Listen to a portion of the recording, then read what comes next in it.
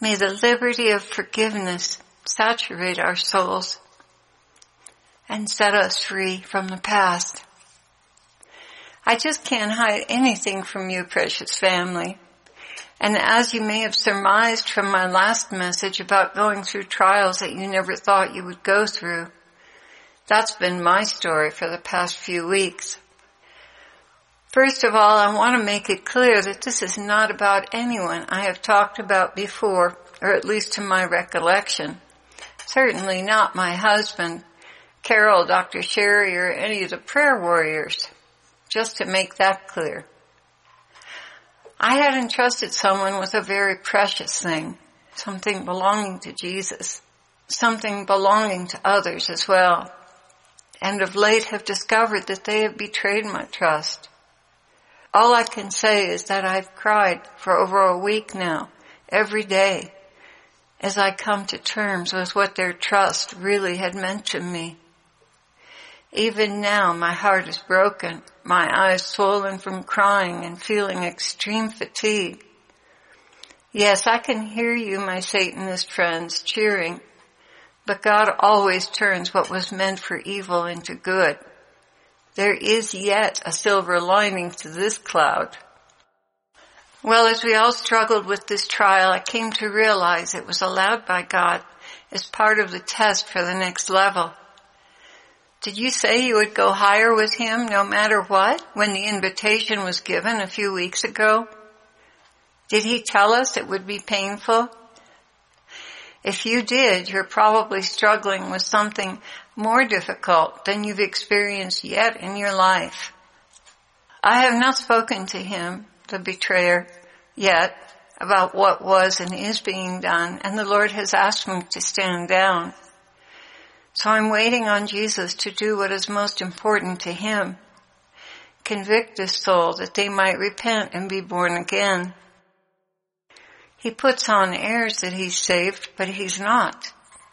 He puts on the airs that he has a relationship with God, but he does not know Him. Oh, people, beware of those who do not know the Lord. Do not entrust them with anything precious. Even those who know the Lord are weak.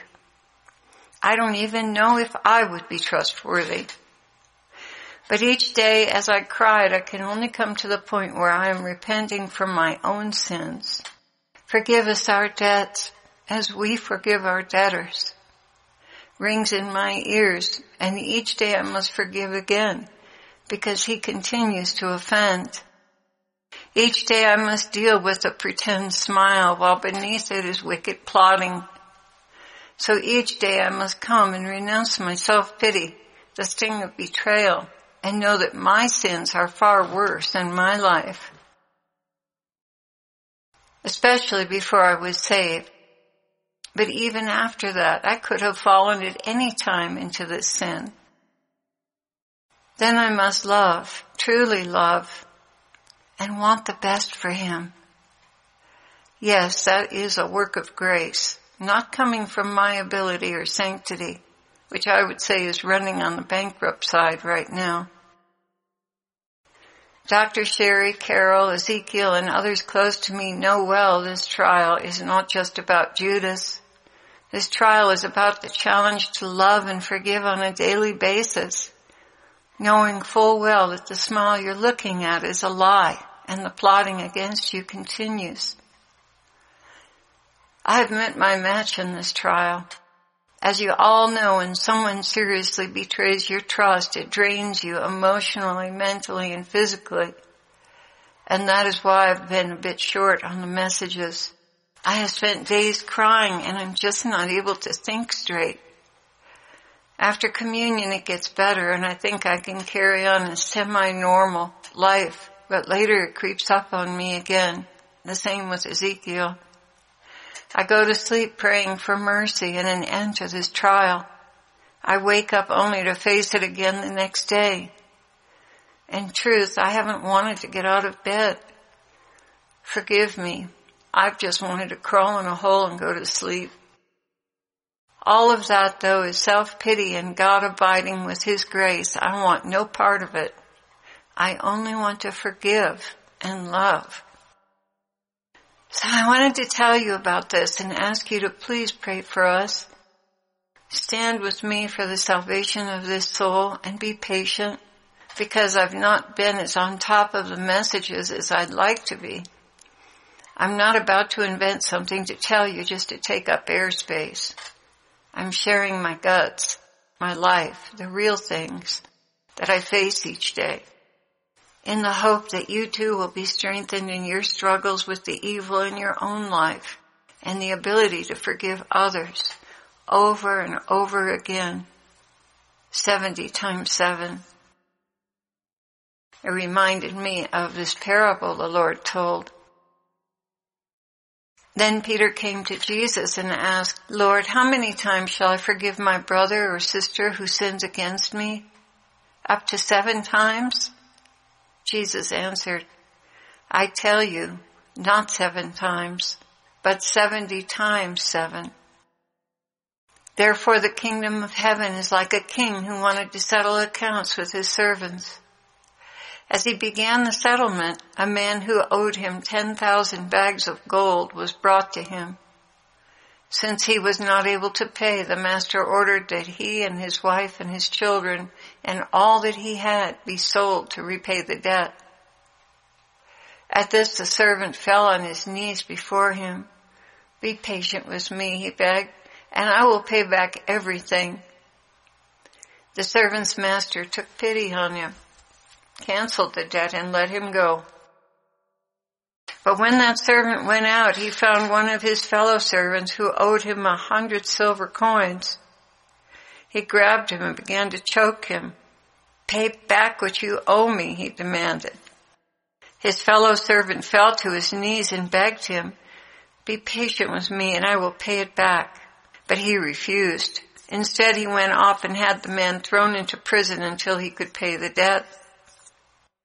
When the other servants saw what had happened, they were outraged and went and told their master everything that had happened. Then the master called the servant in. You wicked servant, he said, I canceled all that debt of yours because you begged me to. Shouldn't you have had mercy on your fellow servant just as I had on you? In his anger, his master handed him over to the jailers to be tortured until he should pay back all he owed. This is how my heavenly Father will treat each of you, unless you forgive your brother or sister from your heart. Wow. Forgiving from the heart is a whole different thing than saying I forgive you. It's a real work of mercy and grace, that's for sure. And I'm not so much frightened by the punishment as I am offended by injustice. If the Lord can forgive me for all I've done, can I not forgive my brother? For surely he has wonderful traits I'm lacking. Lord, do you have something to say? My daughter, I know what you are suffering, but is it worth it to see this soul not perish in the fires of hell? This child of mine, unknown to them, is in league with the devil and without repentance. If they died in this moment, they would go to eternal damnation. They are oblivious to that. They're not thinking that way at all. Although I've been knocking at the door of their conscience for months, they still turn away and refuse to respond. I love this soul ever so tenderly, and there is so much good there. But the good they think they've done in their lives is far outweighed by these evils, and justice cries out, I cannot send such a one to heaven. They have chosen not to work for me, but for themselves and the devil. So what shall I do? This is a terrible trial for me as well. I must keep them alive, protect, admonish, and wait for them to recognize how far into the depths they've fallen. And there is so much pride and arrogance. Even that is a mighty task. Yet I do have my Ways and Means Committee, don't I? Yes, Abba, you truly do. I have brought this soul deliberately to you so they could be saved. Claire. I know you were aware months ago of evil doing, yet you stood with me and allowed it to continue. But now that I have brought it to your attention, it is in preparation for a resolution.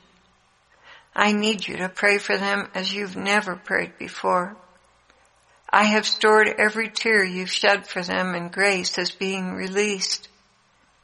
Nonetheless, stand with me, beloved, and continue to offer your prayers and the sufferings this is causing you and those around you. On that note, Ezekiel has been very sick from the stress of knowing what's going on. God the Father continued, and the way I am using it for your good is to truly expand your heart and work into your own soul humility and true contrition. When my children see their own sins clearly, they do not raise an eyebrow to condemn. Claire, be brave, be strong, and be loving. These gifts I impart to you, beloved, and to all those listening who are longing to have them. In conclusion, I want to share this story with you from a book called The Wisdom of the Desert Fathers. There's a story of how there was an assembly of monks that gathered together to deal with the transgression of one of the brothers. The abbot, Moses, did not show up for the meeting, although he knew about it. They sent a message to him. We're waiting on you to begin. So Abbot Moses went, but in true prophetic form, he silently entered carrying behind his back an old basket filled with sand that ran out behind him, leaving a trail. Asked what in the world he was doing, he answered, my sins are running behind me, and I do not see them, and I am come to judge the sins of another man. The proceedings ended before they formally began, and the brother who had sinned was forgiven. It's a beautiful story I just never forget, and it leaves such an impression on our hearts and minds. Here's this old holy man carrying a basket of sand, and it's pouring out behind him. And those are his sins that he cannot see. A beautiful story.